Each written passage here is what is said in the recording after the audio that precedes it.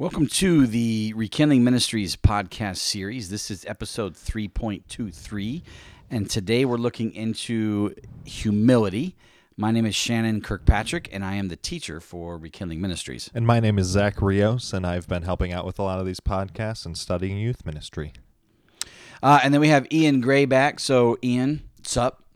How's everybody doing? How many is this for you now? This will be my third one. Third. I thought it was third or fourth. So We're so we're glad you're here. And then how long ago did we actually do this unpacking? Was this like 2 years ago? 2.5 maybe? Yeah, 2 to 2.5 years ago, because this is actually one of my first books. Was it really? Okay, Yeah. that's funny. So this is one of the ones we actually did a long time ago, but we're now getting around to the recording of it. But before we get into humility and what is it, we'll do a quick recap, as we always do, of the previous episode where we discussed fear. So, Zach, give us a quick recap of what fear was about.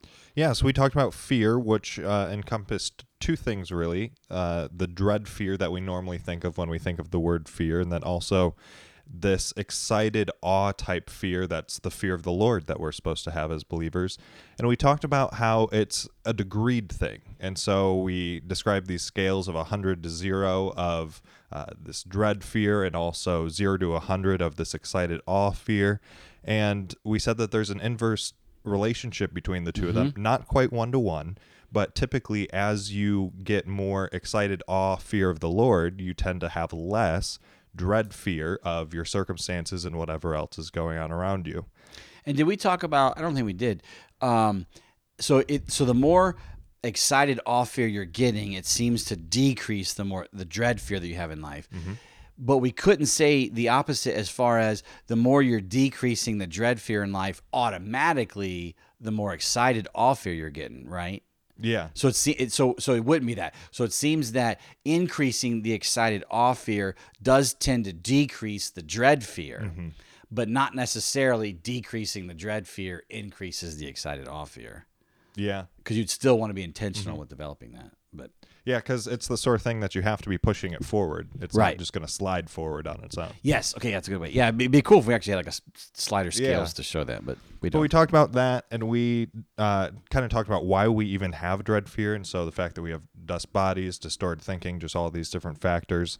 And we also talked about the problem of having dread fear and not having excited awe fear, what that can lead to, the benefits of having excited awe fear, and then also how to develop that, how to actually get that to come about. Like practical ways, Yeah. et cetera. One thing I'll say, just to emphasize from that study, we talked about how in the Hebrew, and I think even a little bit in the Greek, there was the idea of trembling or shaking. And we realized when we did the study that one could shake in excitement, Yeah. and also one could shake in dread, and so that really helps with that. Yeah. Also, a little trivia: if you go back to the anger study, so remember we talked a lot about the Ephesians passage of "be angry and do not sin" and what that actually means, and that's a quote from Psalm 4, I think, and the Psalm 4 in the Septuagint. So in the Hebrew Psalm 4, it actually says, "Tremble and sin not." And it seems to be more the idea of like tremble in excitement of God, and you won't sin as much. But then when the Septuagint translated into the Greek, they changed it from tremble to get angry. Not that was necessarily wrong. Remember, anyways, we there's a talked link. much more there's about a link that to all that. in that study, but yeah. Yeah. So the biggest implication of that was just if you're somebody who struggles with fear a lot, you're afraid of just things happening, more of that dread fear. One of the things that we want to encourage you is it's less about through sheer willpower reducing that fear. Yeah. And it's more about really just let yourself get to know God better and just be in awe and excited, and that'll help counter it. Not a 1-to-1, it's not automatic formula, but there definitely seems to be a correlation there. Perfect love casts out fear. We also talked about, this was kind of cool, I don't know if I told you before, Ian, the idea of courage. So we almost did kind of like 4 stages. So in the worst stage, you're paralyzed with fear and you don't move, or you run full sprint away. The next stage you definitely still have a lot of fear. Maybe you make the right decisions in the moment. Maybe we're talking about trust falls. So imagine there were like 4 chairs and people were standing on those 4 chairs. And so on the first one, the person was paralyzed with fear. Yeah. Are they going to do the trust fall? No. The second person, there's a lot of fear there. Are they going to do the trust fall? Maybe, maybe not. It would depend on other factors. The third person has fear, but they also have courage. Because you know that definition of courage is like to act in the midst of fear. It's not necessarily the absence of fear. And so they will do the trust fall because they have the courage to push past their fear. Then in the person on the 4th chair, they're fearless. So they just get up and fall. And definitely that 3rd chair, that if you have courage in the midst of fear, that's super noble. That's something, if you're over in these first 2, you want to ascribe to. But once you get there, you actually want to ascribe to the point where you're fearless. Sure. So that was kind of cool. It's actually kind of funny you mentioned that because I do have a fear of heights. So trust falls would definitely be in an area that I might have a little bit of difficulty in. With that explanation, I could see how I'd probably be chair 3 most of the time. Sometimes chair 2. And that probably depends on who's there. Yep. And Oh, how, yeah. and how high it is. So there you go. Okay, yeah. Yeah, so if it's really high with a bunch of strangers, you're probably on chair 2. If it's a little bit lower with people that you know or stronger big guys or whatever, then you might actually move to chair 3. Correct. Yeah. Yeah. Yeah. Anyways, the video. We won't go into all. People, if you're curious, you haven't listened yet, you can go back and listen to the fear study. So that was the last episode. And just as a reminder too, 2 episodes ago we did the putting it all together episode. So we had up to that point we had covered 18 topics, a total of 52 hours, a little over 52 hours of podcast. Yeah. So then 2 episodes ago we summarized all that into an hour and 40 minutes. That's probably the biggest summary I've ever done. To go from 52 hours down to an hour and 40. I don't think I've ever been that concise before. Anyways, go ahead. And when you think about it, because we've even summarized a lot of these topics down from what they were, because Evil and Sin, we could have spent 8 weeks. a whole lot of time. And so it's even a greater summary than that because it's an hour and 40 minutes of a whole bunch of stuff. If you actually calculate each man hour that each person put in each study, we're looking at hundreds of research hours that got summarized into 52 hours of podcast explanations that then got summarized down to an hour and 40 minutes of the putting it all together. So, and what we said was putting it all together wasn't all. Yeah. It was like the main core of those 18. And then now the second part of this season 3, we're adding other pieces to that drawing. And so last week we added the fear piece. This week we're adding the humility piece and going from there. Anyways, so let's get into the study itself, the study of humility. So all 3 of us did this study, and it ended up being kind of a cool one where, because you know a lot of times as we've gone through these, the definitions that we came up with was pretty close to what we had all thought, what tradition had said, maybe with some slight differences, sometimes some powerful, like, detailed differences. What we found with this study, and we'll explain all this shortly, but we found that the English definition of humility is not the biblical definition of humility. And this is not to say that the English definition of humility is a bad thing, just that biblical humility is different. So we'll get into all that. But it was kind of cool. And we had some pushback, or some our own personal pushbacks. It was stretching, right, to go through that. So as we always do, the first thing is we go through like all the wording that we did. So the words that I looked up for this family concept of humility, I looked up humble, humbled, humility, bow, bowing, bow down, low, lowly, prostrate, prostrated, abase or abased. And as I was going through that, I started noticing there was a connection between those words and affliction. And we hadn't done a suffering study yet. And so when we first did this, I wasn't for sure, what does affliction have to do with humility? I was a little confused and concluded some wrong things early in the study. By the time we finished it, I think we came around to where we're supposed to. And now that we've done the suffering study, it elaborated even more. And now that we've done the punishment study, it's elaborated even more.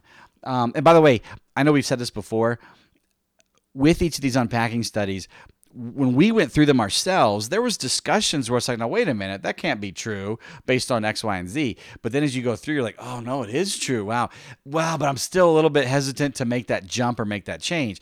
But then when we do another unpacking on some other topic, it would actually affirm that stuff that we were trying to conclude on the first one.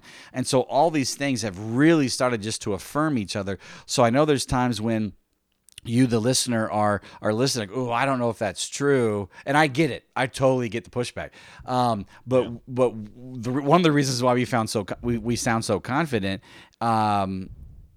Because I will say, by the way, the three of us are the more confident type personalities, and we know that, and so we try to be intentional about not trusting too much in our own confidence, and so start to question everything that we're thinking, right?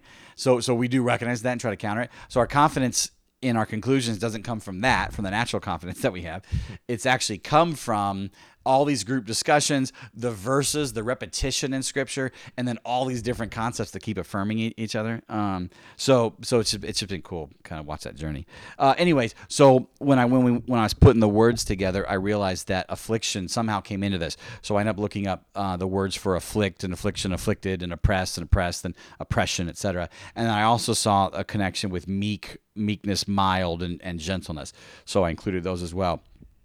So when it all came out, there was a total of 518 mentions, 435 in the Old Testament, only 83 in the New Testament. This definitely is one of the lower numbers. I feel like one of the studies had like 400 and some odd mentions. Most of them have been running between like 1,000 and 1,200, sometimes like 1,700 or 2,400. The record, I think, is 3,900.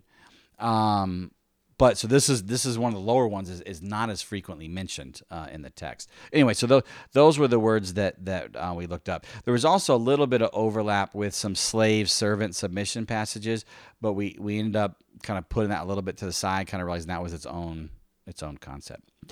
So having said that, we can get into the Hebrew and the Greek.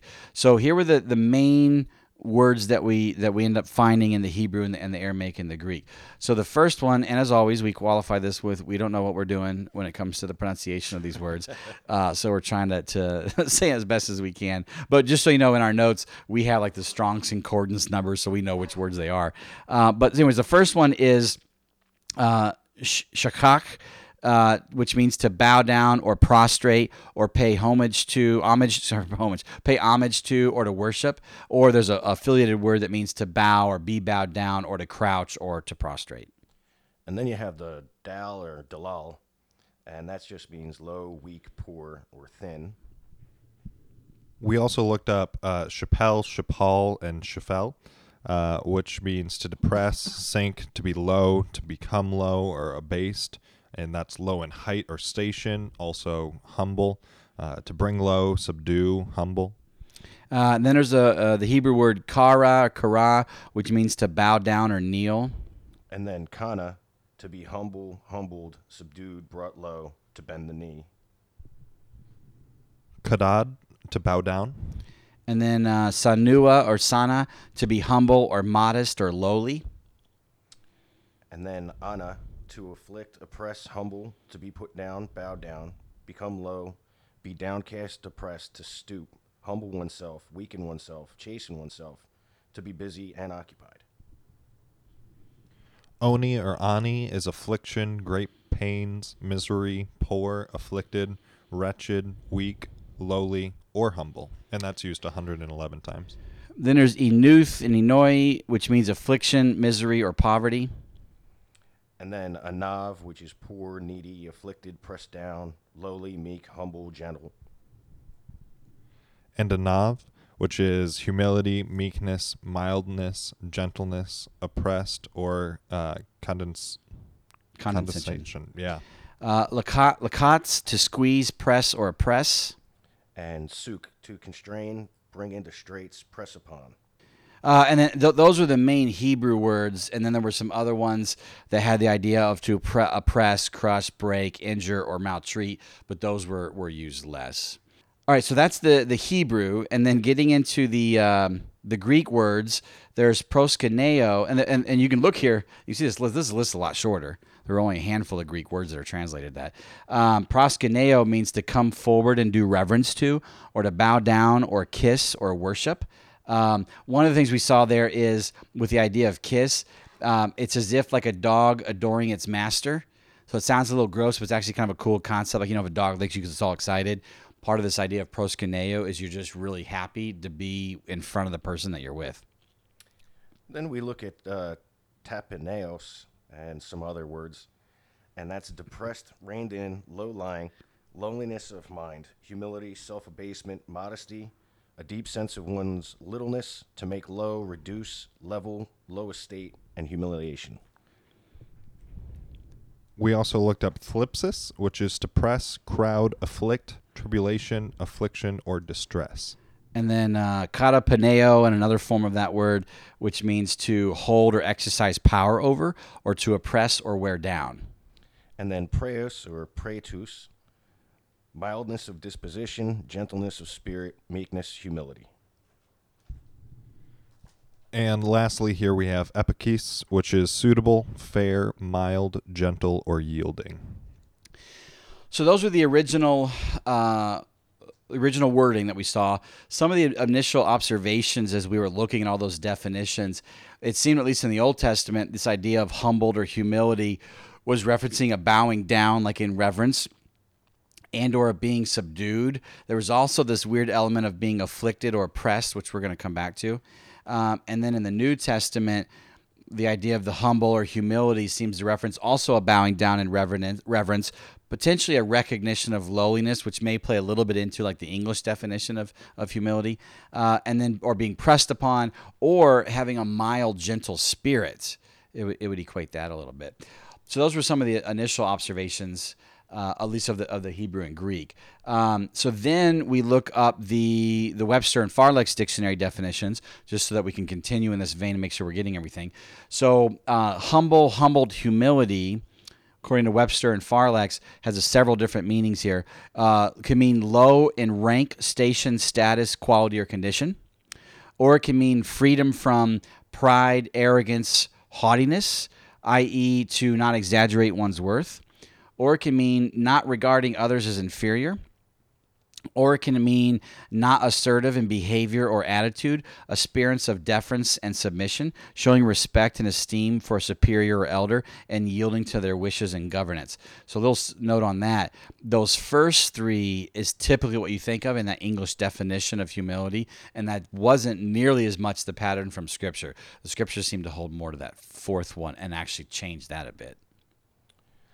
Then we looked up lowliness and abasement, having or suited for a low position or degree in some hierarchy, to lower physically or in rank, office, prestige, or esteem, and then humble or meek in spirit. We also looked up modesty, which is placing a moderate estimate on one's ability, rank, or worth. And something that we kind of noted is we were wondering if this is compared to an accurate estimate, this Or just moderate estimate, or how that played out. But Yeah. And then bow down or prostrate or kneel has the ideas of to suffer defeat, or to cease from competition or resistance, or to yield or submit, or to show weakness by agreeing to the demands or following the orders of someone, or to bend the head, knee, or body in a lower, depressed, or stretched out position in reverence or adoration, submission, respect, or assent, which can mean agreement or approval, or shame, a painful emotion caused by consciousness of guilt or shortcoming. It seemed again that biblically to kneel down before the Lord was that last one without the shame part. Then we have reverence and homage, to feel and show honor, respect, awe, or profound adoration and love, an expression of high regard, attesting to the worth or influence of another, as a vassal to his feudal lord. And we also looked up afflicted, oppressed, and subdued, which means to be spiritually, mentally, or physically overwhelmed, crushed, burdened, or weighed heavily upon. This idea of being pressed down or subjugated or controlled by force.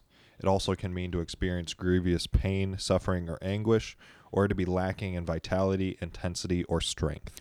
It's cool to see these definitions that we just looked up briefly before we did the unpackings on suffering and grieving and all that, and just kind of seeing the correlation, seeing some of the depth we found later, etc. Yeah. All right, and then we also looked up that meek, mild, gentle that we saw from the Hebrew and the Greek, and that again has several different potential definitions. Enduring injury with patience and long suffering and without resentment. Not desiring to fight or argue, to be moderate in action, like not strong or harsh, extreme or severe, free from harshness or sternness, violence or forcefulness. having and showing a gentle, kind, quiet, amiable, agreeable, moderate, submissive, compliant, or humble nature or disposition, easily molded, shaped, or worked, and then potentially deficient in spirit and courage. So those were all the definitions there. So we had when we had that discussion, we did that the first week. We're each coming up with some initial thoughts of what we thought humility was, and then once we went through all the verses and discussed everything from there, and ended up coming up with a more firm conclusion, which I'll give in a moment. But Ian, I remember when we were doing the study, one of your pushbacks. We all had several pushbacks. One of your pushbacks was that low language. Oh, yeah. Do you want to talk about that at all? So, to me, because of all the studies that we've done, it always seems like God really wants us to be lifted up unless we were really walking away from him. So initially seeing this low and lowliness looked like it was almost opposite of where God wants us to be. Mm-hmm. So I was really having trouble with that because I was also trained up in that typical definition of humble as, that we're not worthy, my head's down, especially when thinking about God.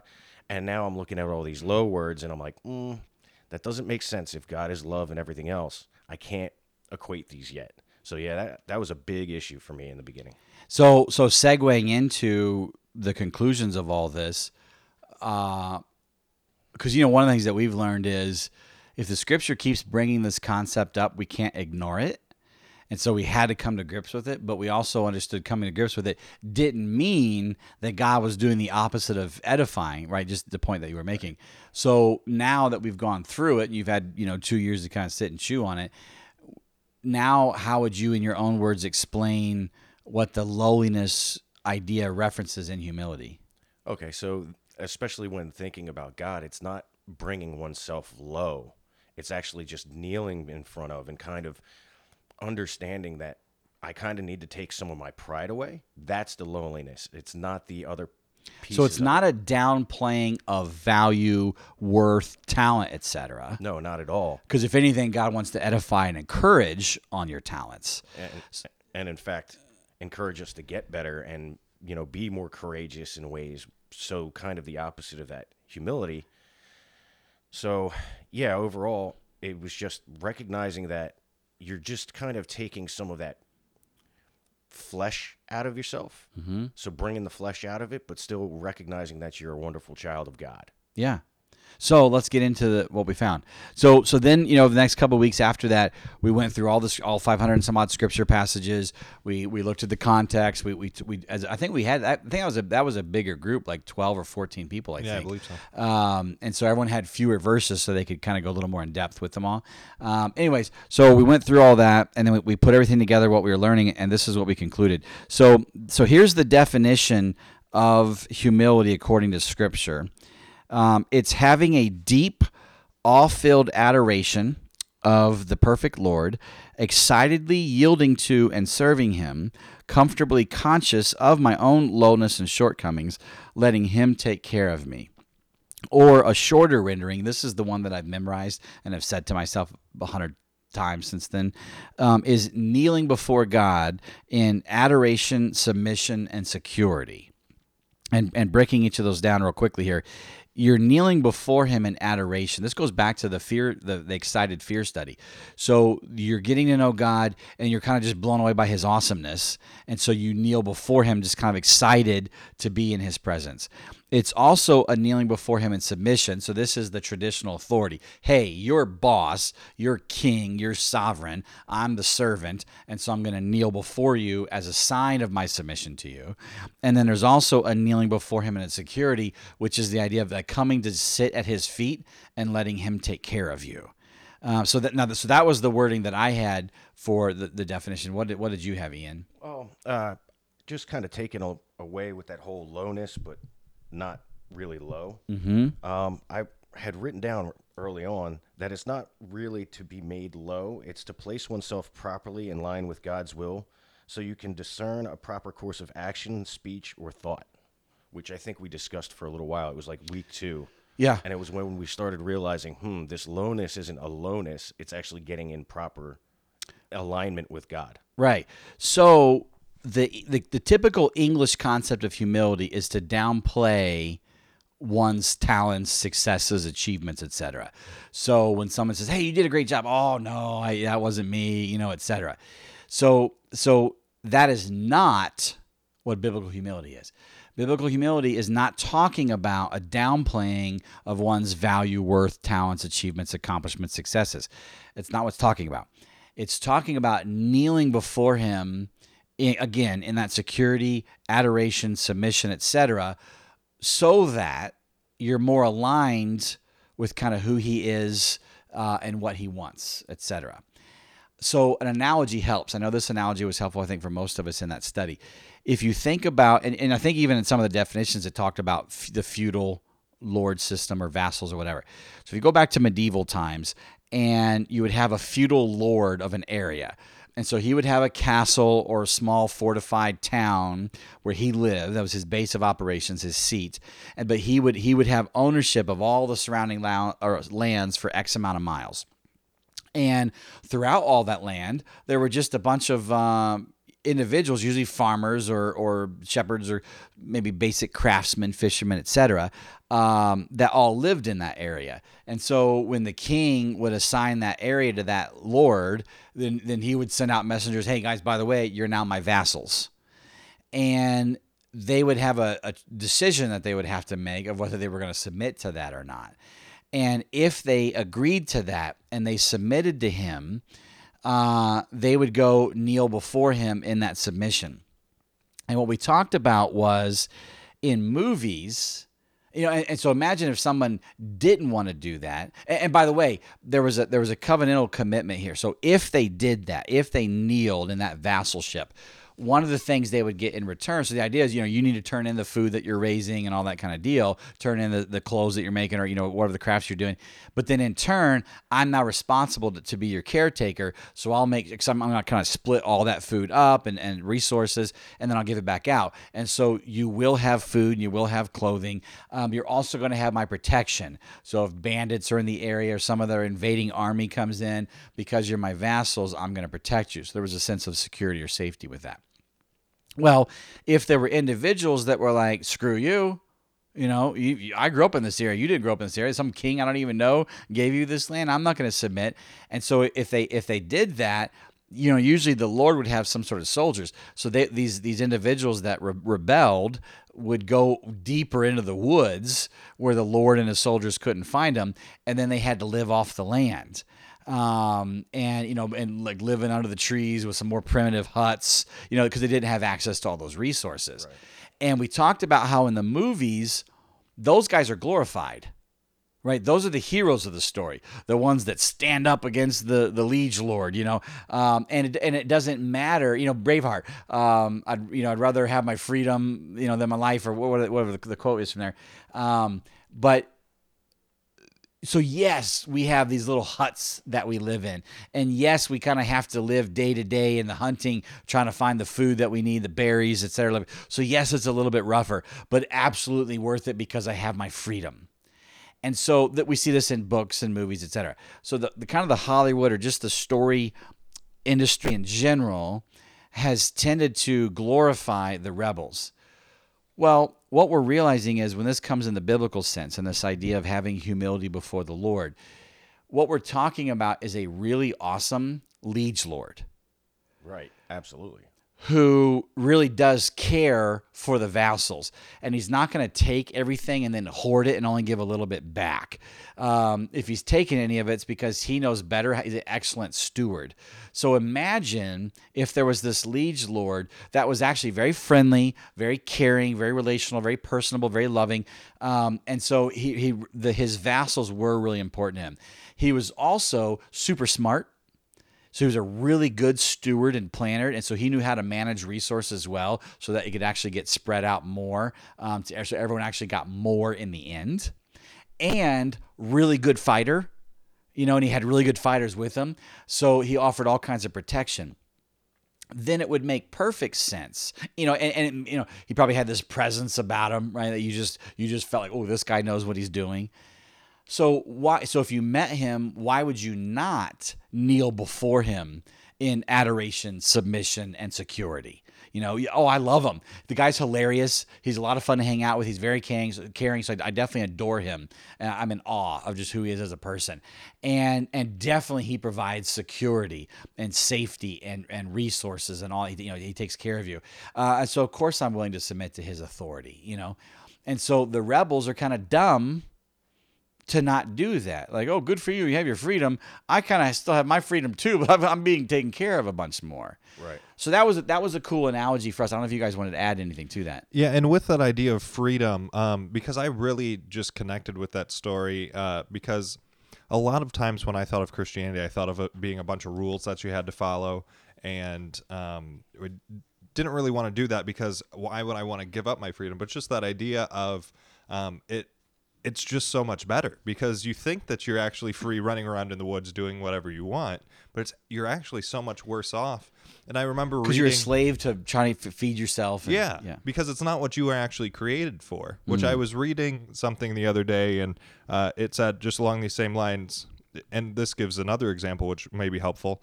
A fish is made for the water, having gills that absorb oxygen from the water, not from the air. That means a fish is only free to eat, to swim, to live, if he remains inside the boundaries of his watery home. A fish out of water isn't free, it's dead. Where's that from? It's from an article that I read online called "A Fish Out of Water Isn't Free." I don't remember who's the author? where I Just so we originally saw it. Doug Ponder is who that one was. So shout out to Doug Ponder, whoever he is. So, and I haven't read the rest of the article because that wasn't the original article I saw it in. But regardless, that's the concept, and it's something that we don't think about because we think that we want our freedom. We want to just do whatever we want, and we think that that's going to be so much better for us. But what it actually results in is detriment for us, for others, and we actually are dead. And it's just not something that you think about. But with this idea of humility, if we are actually kneeling in adoration, then that's how we can actually thrive. And it's just a different way of thinking about things. So we're foreshadowing. Ian, you did the leading and following study, right? Yes. Yeah, so we're recording that in a couple weeks. Awesome. That was basically the conclusion, was that with leading and following, there's a hierarchy. And what we learned in the study was that God actually designed the hierarchy system. And if everybody's doing their part, the hierarchy system is awesome.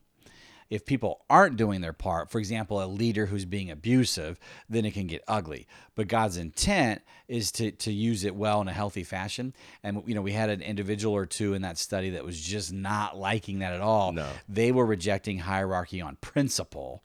But just what you were saying, Zach, it seems that we're actually designed for hierarchy. And again, we can always think of the bad examples, but let's look at what kind of God's intention is. And it was kind of cool. So we'll actually come back to that when we do the leading and following. Oh, that'd be awesome. Yeah. Yeah, I mean, just to piggyback on Zach's and a quick anecdote, I know for a fact that without kneeling in front of God and really getting yourself to this point that we keep talking about with humility and trusting in him and all the things we're going to talk about in a minute, I know that I personally was dead without him. You know, for many years in my late 20s. And it took a lot because I was self-proclaimed atheist, agnostic. I didn't want to have anything to do with God. I thought that would just put me in a bubble. I didn't like it. And then you actually come to find out that the second you accept him and you do humble yourself before him, he does make that life even more free than it was before because I don't have to rely on myself for everything. And just what you said right there, that phrase, humble yourself before the Lord. Before the study, I had this connotation of what does that mean? That meant coming to the Lord saying, Lord, I'm nothing. I'm a wretch. You know, da-da-da-da. Now we're realizing it's what does it mean to humble yourself before the Lord? You're coming to him and say, Lord, you're legit. Like, you're awesome. Like, I don't even fully understand your character, but I'm really in awe of it. And I really like you. The more that I get to know you, and I realize that you're the safest place on the earth, and that you're actually going to provide and protect. And you know, that's not 100% guarantee in life, but we you know, we'll get more of that later. But anyways, and so I know you're going to protect and provide for me, and I realize that you are the self-existent creator, and I am a created being. Right. I am a created being with worth and with value because you apparently keep acknowledging and celebrating my worth and value. Now, we also address the sin that I do. You have these great, this goes back to the sin study. But it's not about coming before the Lord saying you're this wretch. Humbling yourself before the Lord is about him. This is what I remember now what Jules said in the study.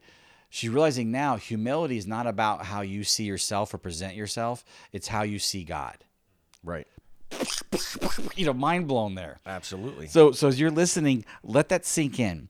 Whenever the Bible talks about humility, it's talking about how that individual sees God, not as much about how they see themselves or present themselves. Right. It's not like the part of the song in Amazing Grace where it said, "Saved a wretch like me." It's the amazing grace part is the humility part. Right. And I understand if there's anybody listening, it's kind of, but we are sinners, and they're quoting the verses, we're filthy rags.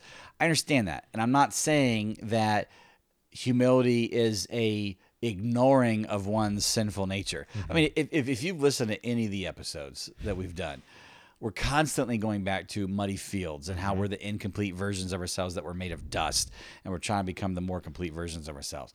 But that's not the focus. This kind of goes back a little bit to the grace study, how unmerited grace technically by definition is a gift that's unearned, but that's not the emphasis that you didn't deserve it. The emphasis is that God loves just to give gifts because he just delights in people. Mm-hmm. So same thing here. Yes, we're made of dust, but humbling oneself before the Lord is not hyper-focusing on your dust brokenness. It's beginning to hyper-focus on who God is and saying, I want to be a part of this. I want to sit at your feet. Yeah, and as we're focused on who God is, it is going to impact how we view ourselves and absolutely that sort of thing. But I think the key difference here is we aren't starting with a focus on ourselves and then relating that to God. We're starting with a focus on God, and that's going to impact how we view ourselves. And that seems on the surface like it wouldn't be that big of a difference. But then when you actually start playing out what that looks like, when you're doing humility, focusing on God first, we're going to describe what that looks like. When you're doing humility that's focused on you first, it turns into a lot of this self-deprecating, just belittling, just condemning. A lot of different things. And you are actually just hurting yourself instead of helping anything. So and this goes back to what you said earlier, Ian, about your first initial pushback on that whole lowly language, because we were trying to figure out what in the world was going on with that. If you are not going to God first, and you're taking a more traditional sense of this humbling before the Lord, then it is going to be more of, I'm a wretch, I'm helpless, hopeless, etc. And you begin this demeaning condemnation. Where if you go to the Lord first, just what you're saying, Zach, it's okay. You know what? First of all, I have worth and value because I'm a created being by the self-existent God. The self-existent creator God made me. That alone gives me worth. And apparently, God's really big on that. And, we're fearfully and wonderfully made. And again, we are excitedly and wonderfully made. And in that excited, wonderfully made worth and value, it is dust. We are clay right now. And so there is a brokenness, there is a distorted thinking that's going to lead to sin. There are the muddy fields and that definitely a sinful tendency. That's our habit, it's our default. But that doesn't take away from our worth. So then going back to what you said, Ian, about this, I knew that God wants to edify and build up and encourage. So you can imagine like where it's kind of combining what you said and exactly just not what you said. God says, A, I made you. So you have excited, wonderful worth. B, you are dust and clay, and so you have a tendency to sin, and we need to fully recognize that, acknowledge it, and deal with it. C, I want to encourage and edify you and help move you toward that complete version of what I want you to become. That's amazing, right? And so I know most of us were getting excited in the study that I think I can't say for most of us. I know some of us in the study had kind of a negative connotation of humility. Yeah, is more. Oh, remember also, by the way, I think even Erica was saying this, that I think we would associate humility with weak. Yep. Kind of in our society and culture. And so because we all of us Americans kind of had that association, we didn't necessarily like the idea of humility. Now we're realizing that if you're humbling yourself before the Lord, kneeling at Him in adoration, submission, security, all that stuff, that you're getting protected. He actually wants to see you contribute back to that feudal kingdom, and you start getting stronger because He wants to train everybody up, and so there's actual strength that comes with humility, and that was a cool association for us. Absolutely. That was a big piece to that whole thing, was recognizing that it's not in weakness that we need to humble ourselves, but it's actually in strength that we need to humble ourselves. Also, Erica, if you're listening, I meant to say to have her come tonight because I was actually going to have her go in on the recording. Okay. So we'll do that for Sounds next good. time. Yeah, I want you guys to meet Ian's wife. She's done a bunch of the unpacking studies, and she's awesome. She always has great insights. Her and Rachel that bring stuff to the table. Anyways, so that's this whole concept of humility, and it was a bit of a game changer. It was really encouraging. It was really cool. That's just the definition. So now, remember how the four unpacking questions are: what's the definition? Then what's some of those details and nuances? And then what's the benefit of this? And then what's it going to do for me? So that's the definition. So now we can move into some of the details. So one of the first things that we talked about was some examples, and it was actually interesting. It was examples that you wouldn't think of. So one of the examples of humility in the Bible is Moses, and so there's an example, I think it's in Deuteronomy, where there's a verse that says, and Moses was the most humble man on the earth, right, at that time. And I've read commentary before that's talked about, well, Moses could, and Jesus would say Moses wrote the Torah, right? It's a general consensus among Orthodox Christianity. Moses wrote the Torah. So Moses wrote Deuteronomy. Well, the commentary would state that Moses could not, there's several different theories on this. So one theory was Moses did not write that sentence because if he wrote that he was the most humble man, he's now contradicting himself. So it must have been edited later. Someone else, still under inspiration of the Holy Spirit, added that as a statement later. That was one theory. Another theory was that, well, no, because again, everyone's assuming this English concept of humility. Moses did write it, but only because the Lord told him to. So he really couldn't argue it. It's like, so Moses really was humble, and like he didn't want to write that in his humility because it seemed like a contradiction. But then God, the Holy Spirit led him to write it, so he wrote it. What we realized was this is a non-issue when you actually come to this definition, because all it's saying is Moses was the one that most kneeled before God in adoration, submission, and security. There's no problem with Moses writing that. He was just writing what he'd done, and there wasn't any arrogance or haughtiness with that. He was just stating, I was just in awe of who God was. I knew he was the safest place to be, so I kneel before him, right? And so then it becomes non-problematic. So that was kind of cool. Another example that we saw was David, and it was specifically in the context of when he was dancing like a naked fool. So remember, it was after one of the victories or something. He basically strips down naked or to his loincloth, whatever it was, and he just starts dancing in the streets so much so that his wife, Michael, or whatever her name was, got really mad at him. Put some clothes on, get back inside here. So it's just as weird. But David, he's he got a little crazy passionate sometimes. But most of us would not have associated David dancing half naked wildly down the street with humility. But the Bible actually made that was part of his humility because he was kneeling before God in adoration and security and submission and other things, and he was just all excited. He was just dancing in excitement. And you guys can add anything if you want to in this section. Another one was Ahab. Now Ahab was known as one of the most evil of all the kings of Israel and Judah, and it was like, what? How was he humble? Well, there was a certain time when he actually did humble himself before the Lord. I don't know if it was permanent. I can't remember if he did and then he stayed that way. I want to say he did and then kind of reverted back, but I could be wrong on that. But there was at least a season where he kind of turned back from his wicked rebellion and turned to God. So he was known as humble. And then, of course, Jesus was another big example. He's just the definition of humility. But again, Jesus was humble. Before the study, we would have pictured this quiet, demure, downplaying himself. Well, did Jesus downplay himself? No, he walked around saying, I'm God. If you look at me, you're looking at God the Father. Right? I mean, he's making these like crazy bold statements, but yet he was still humble. Well, how was he humble if he said those things? Well, because humble doesn't mean a downplaying of one's identity or talents or worth. It's actually a kneeling before, so these things just begin to make more sense when you see it that way. Absolutely. So those are some of the examples. Getting into some of the nuances of so as you're listening, it's like, oh, cool. Well, given this, I do want to be humble. Well, how do you do that? What does it look like in action? So one of the things that will help with becoming more humble, it definitely seems it's a choice, kind of like with righteousness, and because we have already done that study as well. We also talked about how it's like turning a heavy boat or a ship. It's kind of a slow process. So you make that decision and it slowly begins turning. It's not a sudden turn.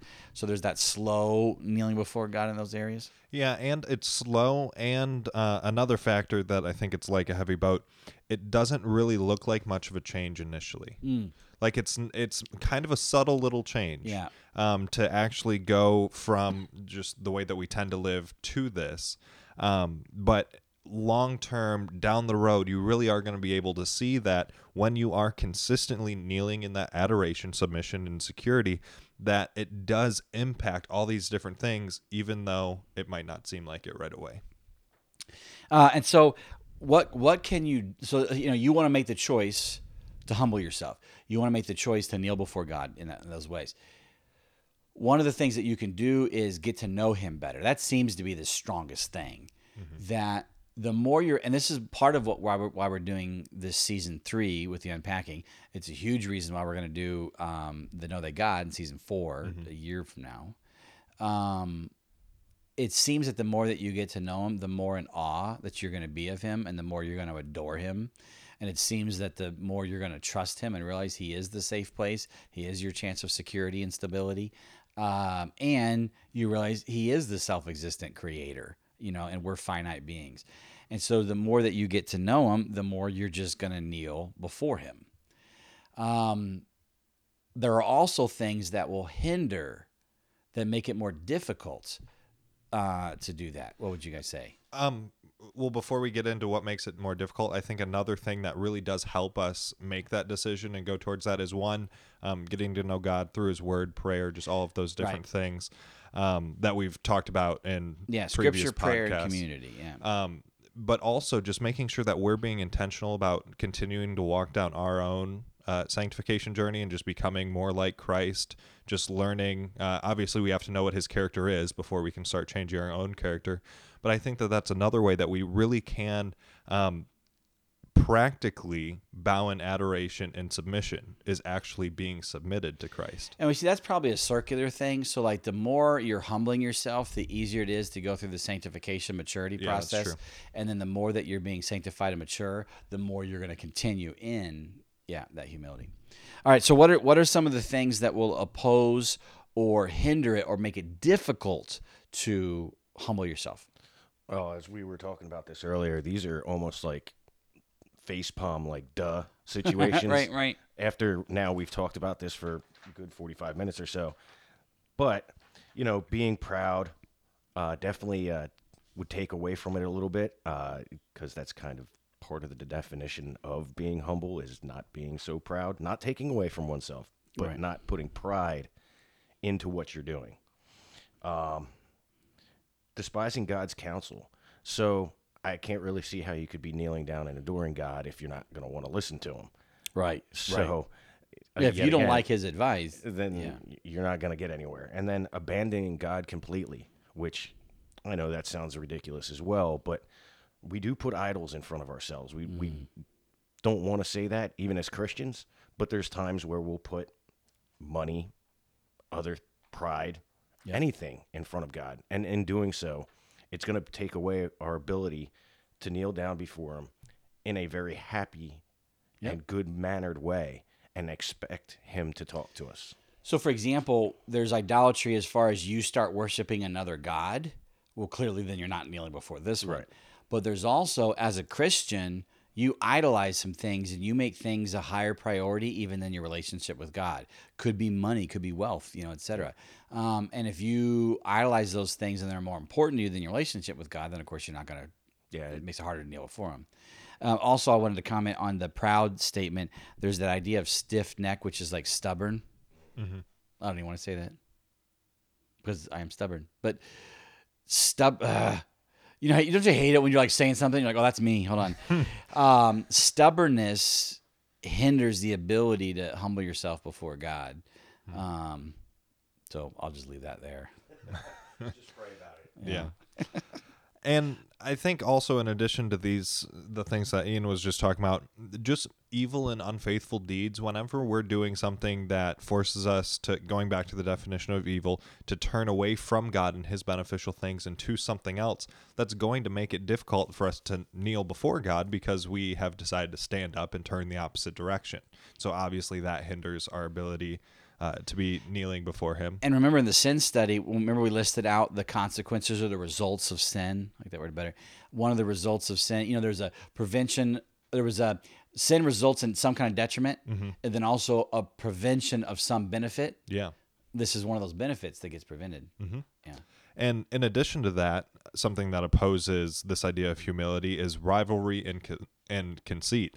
If we are comparing, I think comparison also really fits into this. Yeah. If we're trying to do if we're looking at someone else and saying, you know, I need to just be this much better than that person in whatever area it is, then that's taking away from us actually kneeling in adoration before God. And we need to not be focused on what other people are doing at all. We need to be focused on our relationship with God and if we're actually kneeling in adoration and submission and security before him. And that really does need to be our focus. Yeah. So continuing on, we also then got into, okay, so what do the workings of it look like? So if we're observing humble people, what are we seeing them do? And this is also kind of cyclical, like the sanctification maturity thing, that is, as you're humbling yourself, you're going to start doing these more, and as you're doing these more, you'll continue humbling yourself. So one of the things is praying, fasting, and seeking God. So we've already done an episode on prayer. Eventually we'll do one on fasting. But the idea that these humble people are just trying to seek God's direction in the moment through prayer and fasting. And then we have the ability to submit and acknowledge that he is righteous. Just overall understanding the magnitude of who God is will allow you very much so to then want to be in his presence, kneeling before him. And if you're wondering what righteous means, you can go back and listen to our righteous episode. In addition to those, some of the workings of it, we also need to make sure that we're turning from evil and we're confessing our sin in weeping. We need to grievingly acknowledge our sin and receive the love and forgiveness that we already have. Just all of those things that we talked about based out of Psalm 51, I believe. Psalm 51, yep. We just need to make sure that we're actually doing those things as we're going through life. Another thing that we saw quite a bit, and this one had jumped out at me personally, is a plea for help, crying out, casting your cares on him.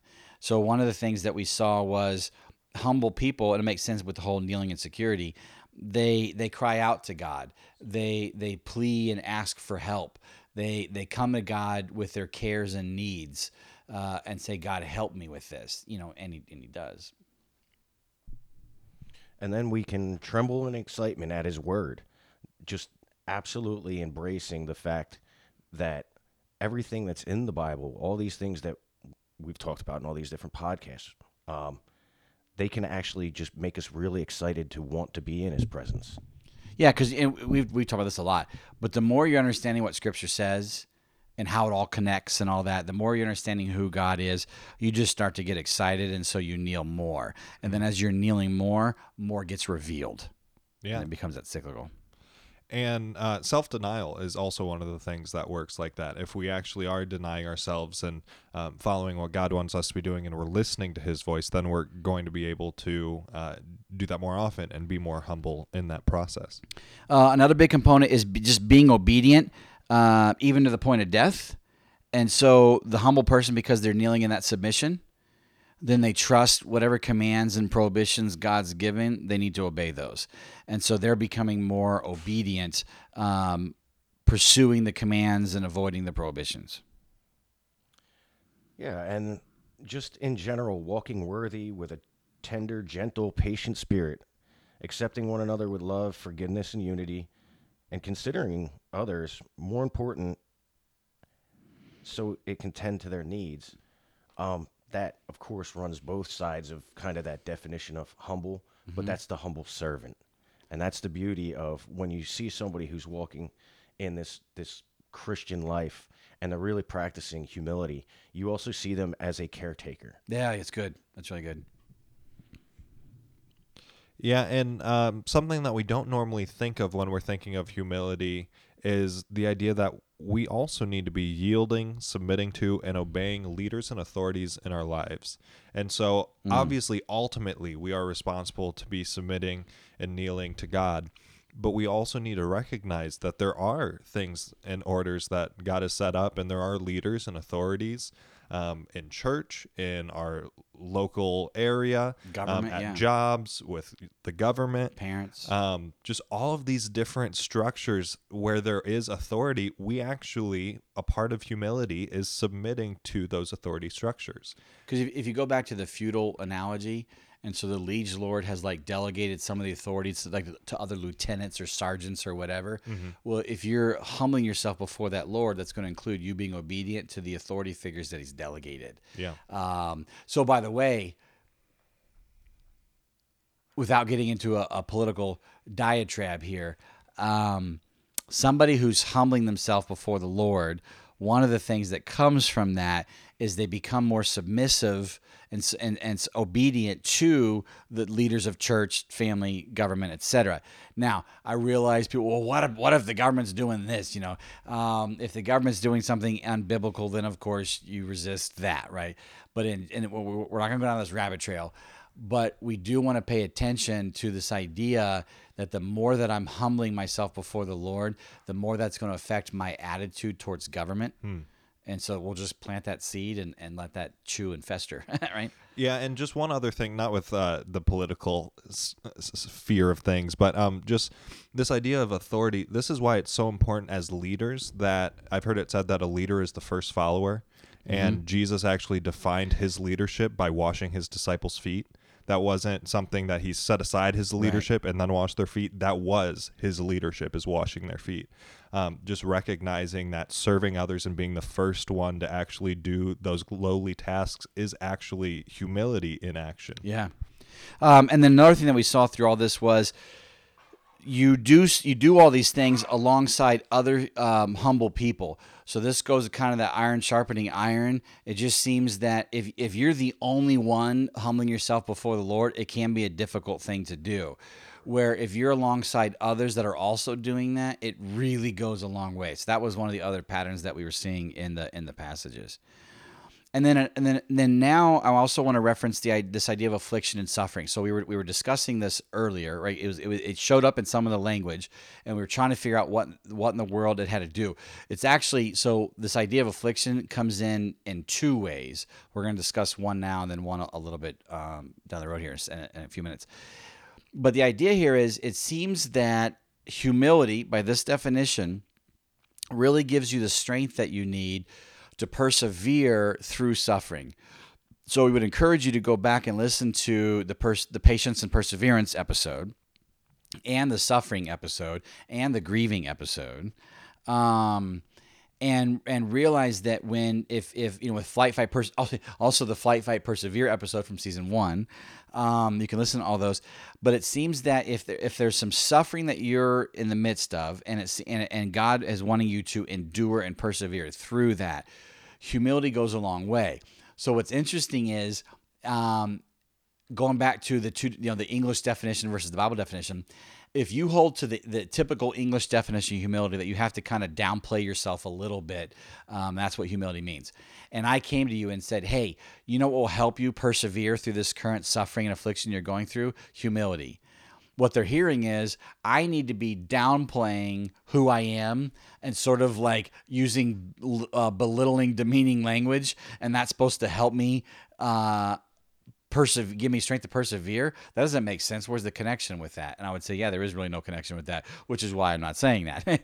So what I'm saying is, if you're kneeling before God in that adoration and that submission and that security, those things are going to help you have the strength to persevere and endure through the affliction and suffering that you're going through. That makes a ton more sense. So when we see what is the connection between humility and suffering in the Bible, there's two connections, but one of the connections is that true humility is going to help you with the persevering. So then we can move to the results and benefits. So let's say somebody is in the process of doing this. Like you said, it's a slow turn of the ship, etc. But over time, and what we're going to list out for you, by the way, is not one-to-one formulaic, i.e., it's absolutely guaranteed that as soon as you humble yourself, these benefits are going to occur. It's much more of a loose but true correlation between the two, that over time, you're going to see more of this. One of the cool things was, so every study that we do, we look at what's the benefits, what's the motivation, why should I pursue this? We found a ton. Like, I remember there was just a huge long list. Now, in the summary page that we have here in our notes, I just kind of grouped them into certain categories, but there were a ton of individual points within each of those. But it was really cool to see how many benefits. I remember thinking it was one of the longer list of benefits that I had seen in any of the unpackings that we had done.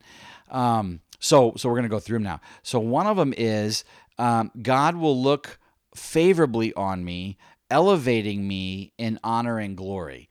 Now that we've done the glory or the grace favor study and what it means to show favor to, and there is a merited element, this now makes even more sense.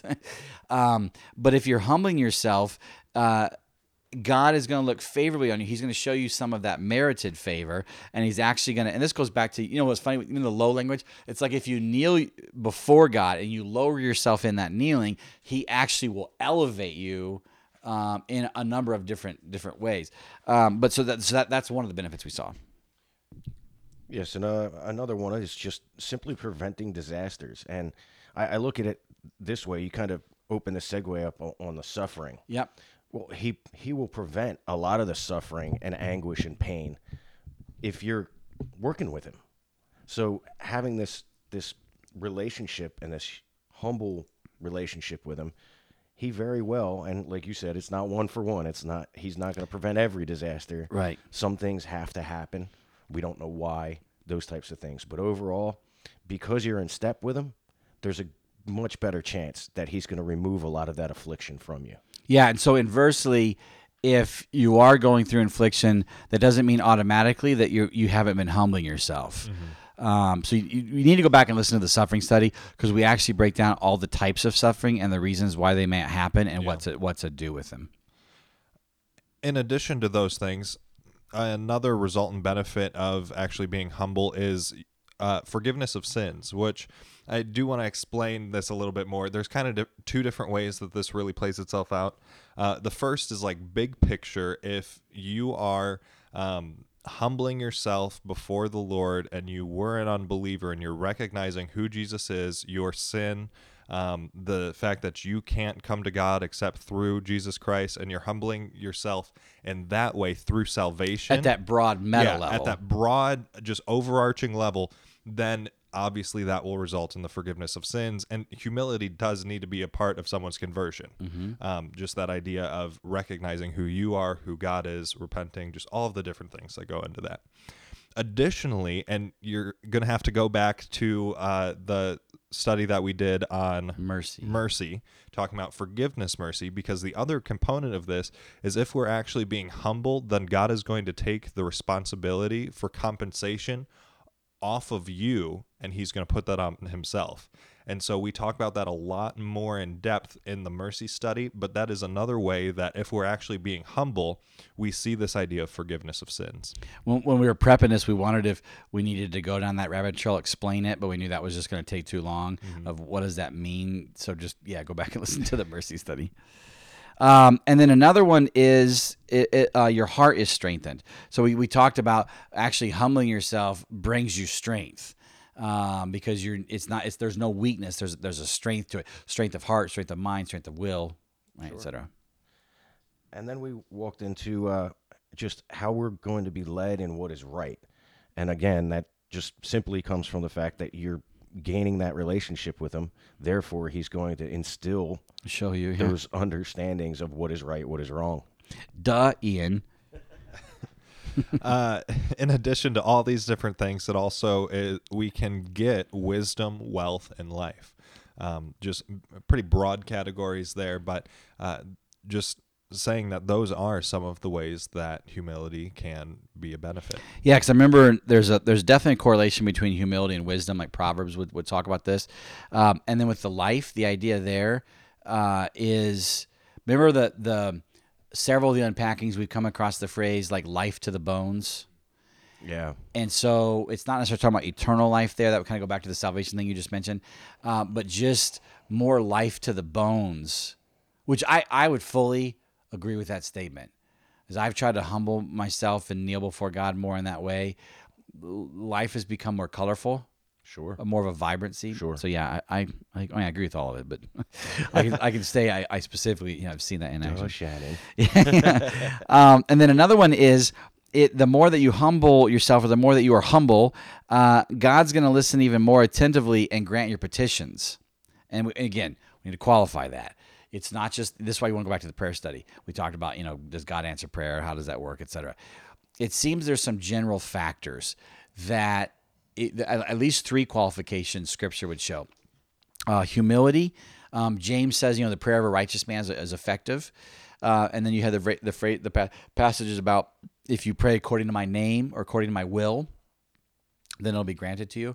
So what it seems like, the more that you're humble, with this definition, the more that you're pursuing righteousness, which is that right behavior, go back to that study, the more that you're aligning with God's will and asking things according to what He wants, the more all those are happening, it definitely actually increases the chances of God granting that petition. There's definitely a strong correlation there between them.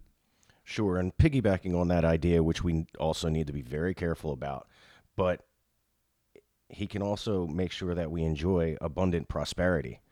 And prosperity can go a bunch of different ways. Right, internally, right. Money. Again, because we're working with the Lord, it seems as though He'll work with us even more.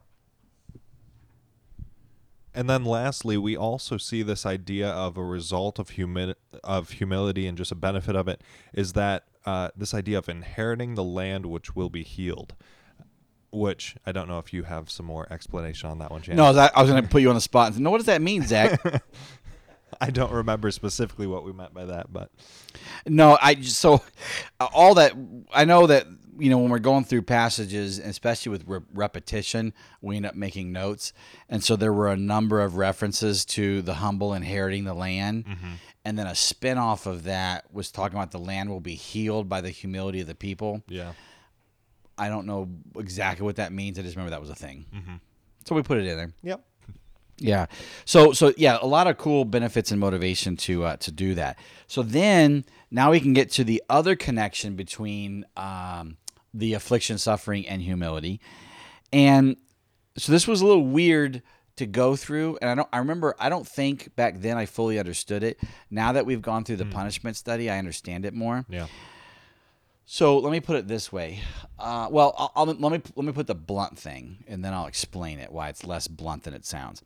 The blunt thing was there were a number of passages that talk about if you don't humble yourself, or if you're not humble, God will oppose you, and He will bring you down through affliction and disgrace. And that's a little weird, right? At least for me. Some people are like, "Oh, hey, I'm totally cool with that," but it wasn't lining up with love and that kind of stuff. So now, if you go back to the punishment study, one of the things that we said was understanding that when God does punish believers, but we wanted to qualify that. Without going to all of it here, there's a phase of 0 to 90 where He's patiently, just gently warning you. Then there's this intense, it jumps up to intense punishment from 91 to 99. But the point of the intense punishment is not some sort of retributive, punitive thing of harm for harm. It was restorative. It was that I just gave you a period from 0 to 90 of gentle warnings and you weren't listening. So now I need to up the ante because this is the only thing you're going to listen to. Yeah. And so now I'm going to bring about the sword or the famine or whatever to get your attention. But I'm getting your attention so that you will repent. What does repent mean? It's a changing one's thinking and behavior, turning back to who God is and His good things. And so God's like, here's the thing. I want you with me. You're so much better off. I enjoy it so much more. And so because you've been kind of so stubborn or hard-hearted or whatever, I have to actually use this affliction. And we learned in the suffering study that he does it reluctantly, but necessarily. And so he's like, I need to use this affliction to get your attention so that you'll turn back, which you're actually really going to enjoy and I'm going to enjoy as well. So that plays over into this, that God really loves humble people. Why? Because he looks better? No, because it goes back to this feudal lord analogy. Everyone's just coming back to him. Everyone's working together in that local kingdom, and everything's just working out better for everybody. It's a win-win-win. So God's like, dude, it is so awesome when people adore me and they're submitted to me and they trust in me because I love doing those things. I love being friendly and loving. I love giving gifts. I love taking care of, so it's all around awesome. So with that in mind, that God really loves the win-win-win results of humility. When it doesn't happen, he's like, oh, you're shooting yourself in the foot. You're shooting the kingdom in the foot a bit. And he wants it so bad that he'll do anything he can to get you to come back to him. And ironically, at that point, if you're one of those rebels in the woods saying, hey, look at me, I'm a rebel, I get to be all my freedom, you're so in a weird, distorted view of thinking that he actually has to use affliction to wake you up to get you to come back to him. So when you understand that, I know for me, it's like, oh, okay, I get that now. So that was the second connection between affliction or suffering and humility. One is that humility gives you the strength to persevere through suffering and affliction. The other is if you're not humbling yourself, it's such a big deal and your thinking is so distorted that God will ironically use suffering and affliction to get you to open back up, to come back to him so that you can get all those benefits. Yeah, and it's just something for me, which is a little bit of a different direction from this, but just the idea that as we look into Scripture, and we've been recording, what were we at, 52 hours of different content, just going through, all of this comes together to paint this picture that when we get to this discussion right here, it just helps clarify so much what Scripture is saying when it talks about God opposing the proud and why that's such a big deal and what that affliction is actually for. It's not God, because I know before, when I took this in the fall 2 years ago, we hadn't done, like you were saying, we hadn't done any of the punishment studies and that sort of thing. Yep. And so it was really confusing initially, like why is there this affliction? This doesn't make any sense, because the point of humility is all of these beneficial things. And so why are we just randomly getting mad and punishing these other random people? Like this doesn't seem to be lining up. But when you begin to see the picture that Scripture is painting in general with all of these different things, it really does help bring clarity to this specific idea, which is just something that's just so cool to me as we go through all of these different topics. You know what I like? So back then, we didn't fully understand why this was a thing, this affliction part, and didn't necessarily like it either. But I remember we all were just kind of like, I mean, okay, it is part of the study. It's there. We can't ignore that.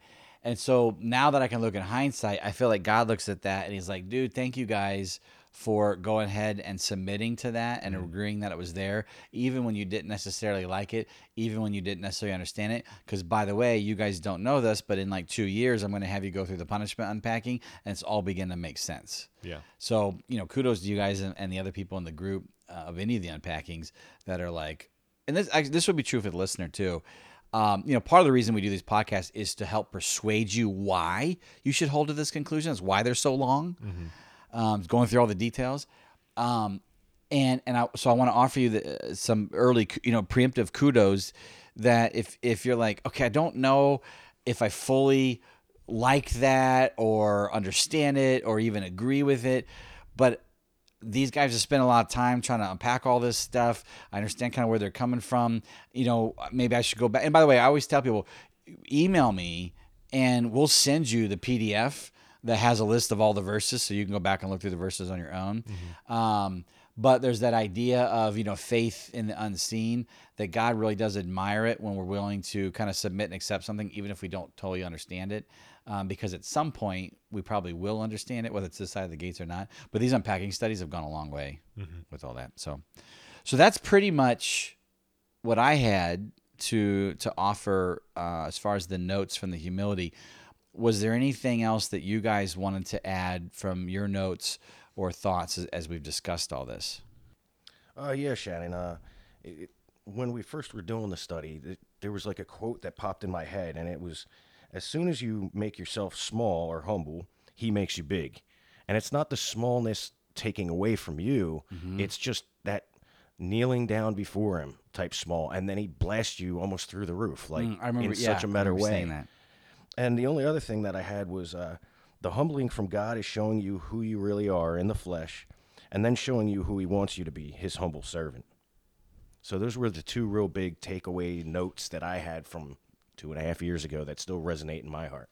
This goes, by the way, with Know Thyself, and for season 2, that one of the whole points is to figure out how you're wired so you can figure out what your calling is. So maybe that's something I should add to Know Thyself in the beginning when people take the class. That humility is going to go a long way with this. Kneeling before him in those ways will help figure that out. Yeah. And something that I was reminded of just going through this study is a lot of times we tend to think of ourselves as believers as sinners saved by grace, but just this idea that we're sinners. And so we sin, we do these things that we're not supposed to do, when actually what Scripture tells us we are is once we're in the body of Christ, we're actually saints. And just this idea that a lot of times in Christianity, we feel like we can't say that. We can't say that we're saints. Right. We have to say that we're sinners because we have to be humble. We have to keep ourselves down. We have to recognize our lowliness, our dustness. There's all these different things. And so we only say that we're sinners. And if you walk around calling yourself a sinner, what are you going to do? Sin. You're going to sin. Yeah. And so just this idea of recognizing that in Christ, we actually do have this standing, that we can recognize that that's who we are. We are saints in Christ, and we can allow that to affect our living in such a way that we're still kneeling in adoration before God. And we are being humble in doing that, but it actually helps us with our perspective, this idea of humility. So humility will help you get a better understanding of your identity and who you are. And this shows, words are important. And so the words that we say have an effect on us. So that's huge. So what would you guys say are just like the practical implications and application? Like I would say, given all this, because this goes to that fourth question, as far as now, what do I do with this? Practically speaking, you should begin or continue to get to know God better through scripture, prayer, and community.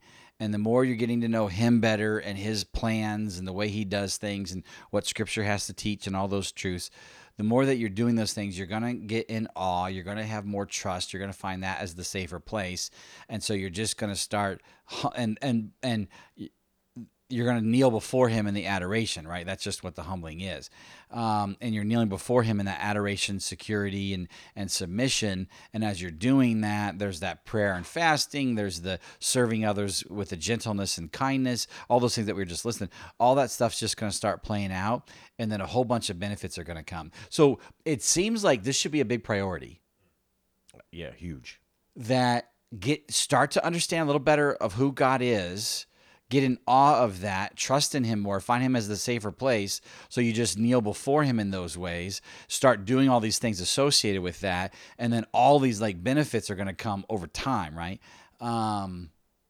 It seems like that's a big deal. That would be like my summary implication or application for this. What would you guys add? Oh yeah. I think one of the biggest things for me, and since I took this study, it was kind of life-changing. In a lot of ways, Christian life-changing, especially because I understood what the humility meant with God better. So then I wanted to do it more. I didn't want to keep going back to God going, oh, I'm not worthy. Now I can go, oh, no, Lord, you're the Lord. I want to be here. I'm now, Let's do this. Yeah. So the biggest one that I saw over the past 2 years is recognizing that when you do those things where you might forget to go back to the throne, and you might keep forgetting to just kneel before him and allow him to kind of work things out with you, you really have to look at that and go, okay, I'm challenging myself for no reason. I should just be going in front of the Lord and asking him to help, trusting him to help. And a lot of times when we get in our work lives and other things like that, we put it upon ourselves. Well, it's my job. It's my career. So I'm going to do it. And then you realize that it's getting very difficult. And then you go, oh, yeah, it's actually God's career. Mm-hmm. So I have to remember to go back to him with all these different assignments or projects or interactions, and recognizing that he's going to be the one to take care of it. Yeah. One thing I'm reminded of is there's a quote, I think it's by Lewis, that is, humility isn't thinking less of yourself, it's thinking of yourself less, which I think that there's even another dynamic to that it's even past that, it's thinking of God more. Yeah. And so humility isn't thinking of yourself less, it's thinking of God more. Just really helps us to have the mindset that we need to have in order to move forward practically in life. And just to capitalize on what you were saying there, Ian, I think that for me, one of my tendencies is to not necessarily avoid thinking of God the way I should.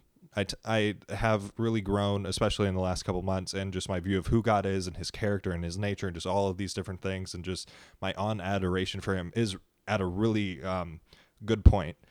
Obviously still needs to be growing and all the rest. But what I tend to do is I tend to take that and then also say, but I can handle this. Like, you're awesome. And I know that I'm kneeling here in adoration, but I'm just going to kind of try and do this on my own. Yeah. And just focusing on myself and just self-reliance is something that I tend to move towards, which really is the opposite of kneeling in adoration and submission. And if I'm focusing on my own ability instead of God's ability to work through me.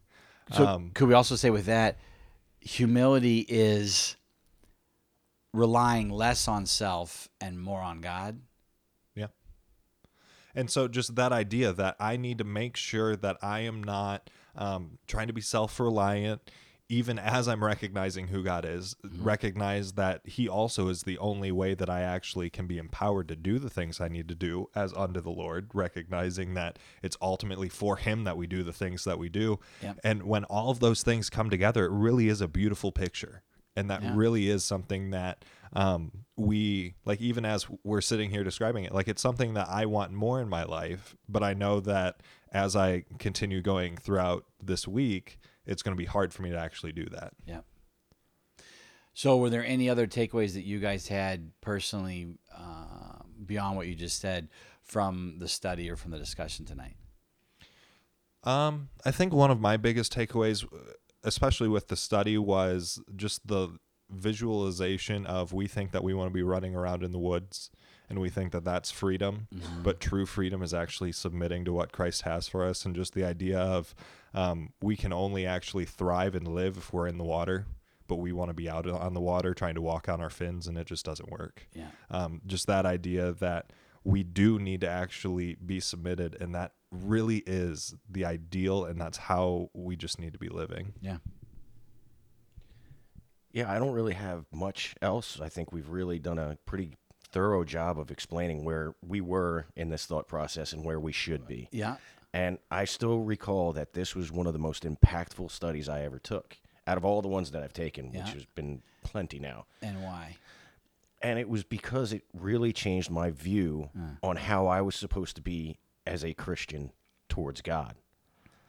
That was the most impactful takeaway I could even imagine. Yeah.